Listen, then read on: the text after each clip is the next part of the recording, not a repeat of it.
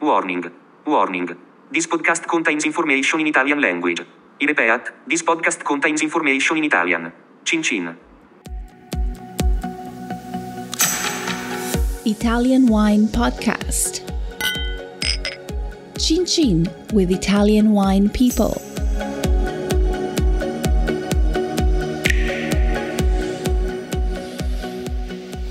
Welcome to this special Everybody Needs a Bit of Scienza edition of the Italian Wine Podcast. Here's the premise. Vinitaly International Academy community members send us their questions for VIA Chief Scientist Professor Attilio Scienza. We record his answers, and Stevie Kim tries to keep him in line.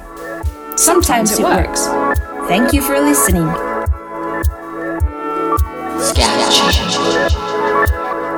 Schiacci.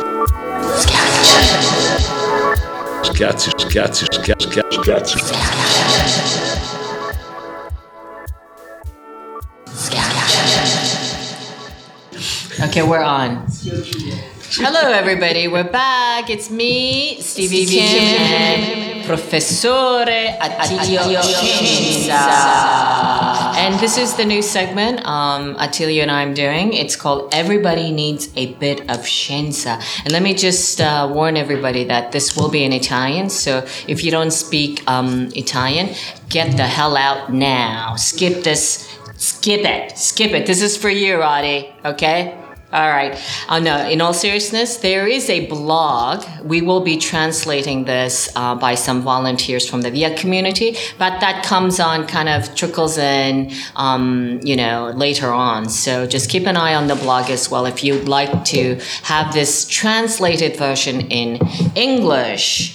So let's now, oh crap. I guess we have to say hello to Monty. Let's go to say hello to Monty. Salutiamo Monty? Monty, buongiorno. Anzi, ben ritrovato. Yeah, I think he's like gardening or something. Sai, ogni volta che lo chiamiamo è sempre fai giardinaggio, sì? Avete una cosa in comune. Ah, ecco. E ben ritrovati. Ciao Monty, anche. We're taking over. This is Everybody Needs a Bit of Scienza session again. Listen, I guess we'll go to the first question. All right. It's from Melissa Sutherland from Bolle, USA, brand manager. And she says, ciao. Ciao. All right.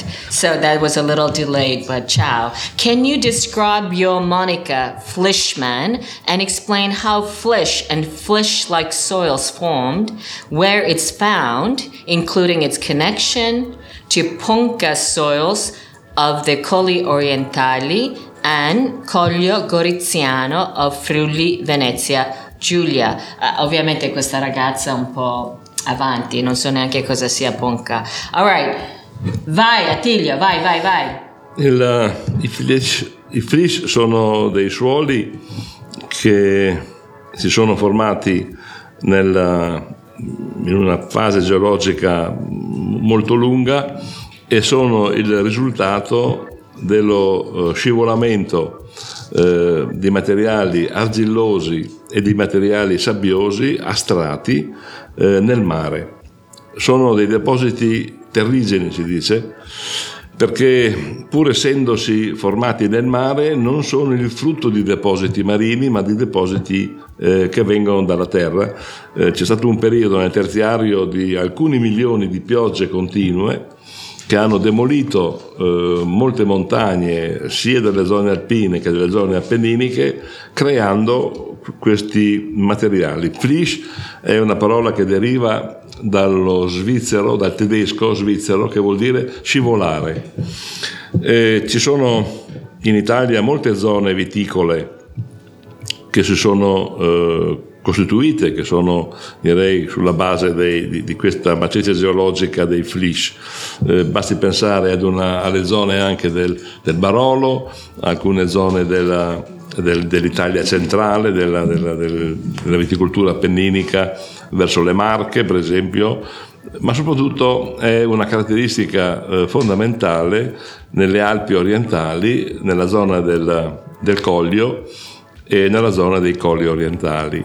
In queste due denominazioni i flisch si chiamano ponche, Ponche è il termine locale per definire un flish ed è una caratteristica fondamentale per la qualità di alcune varietà, tipo la ribolla. Per esempio la ribolla dà le caratteristiche migliori coltivata non nella zona di pianura delle grave o comunque delle zone, diciamo così, delle alluvioni alpine, ma nelle zone delle ponche. Le ponche la ponca non è un materiale uniforme, perché può essere costituito da strati molto diversi di argilla e di sabbia, per cui abbiamo ponche più sabbiose, che sono quelle verso il Coglio, e ponche più argillose, che sono quelle verso i colli orientali. Questo caratterizza anche due diverse ribolle, le quali hanno una struttura diversa perché crescono, diciamo così, su terreni che sono sempre di ponca, ma con diverse frazioni di argilla e di sabbia.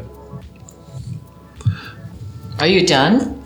Finito. Oh, wow, that was so short this time. Are you feeling okay? Devo andare avanti ancora. No, are you feeling okay? Vai bene? Stai bene? Di solito vai avanti per 1000 anni, non ho capito. Quella volta che mi dici non hai più energia. Ma sì, dopo il No, va bene così. Ma siccome tutte le volte che vado avanti mi fermi. No, va bene così. Io direi prima, No, stop.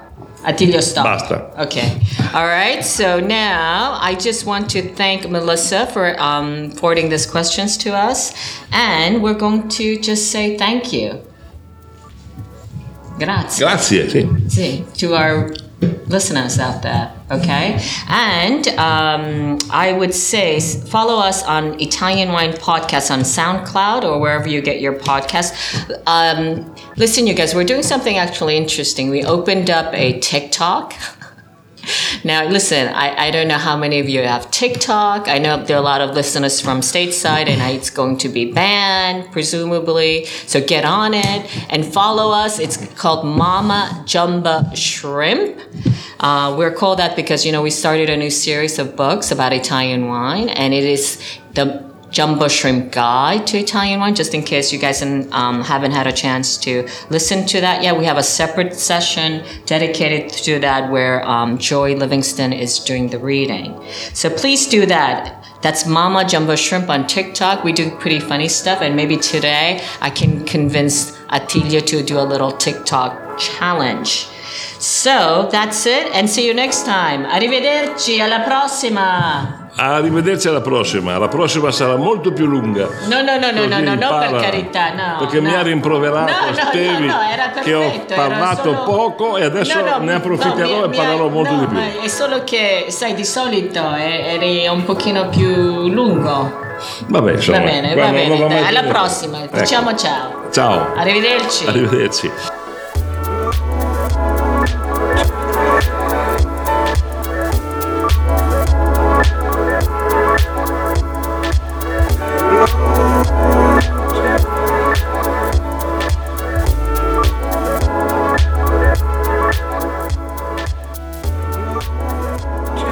Listen to the Italian Wine Podcast wherever you get your podcasts. We're on SoundCloud, Apple Podcasts, Himalaya FM, and more.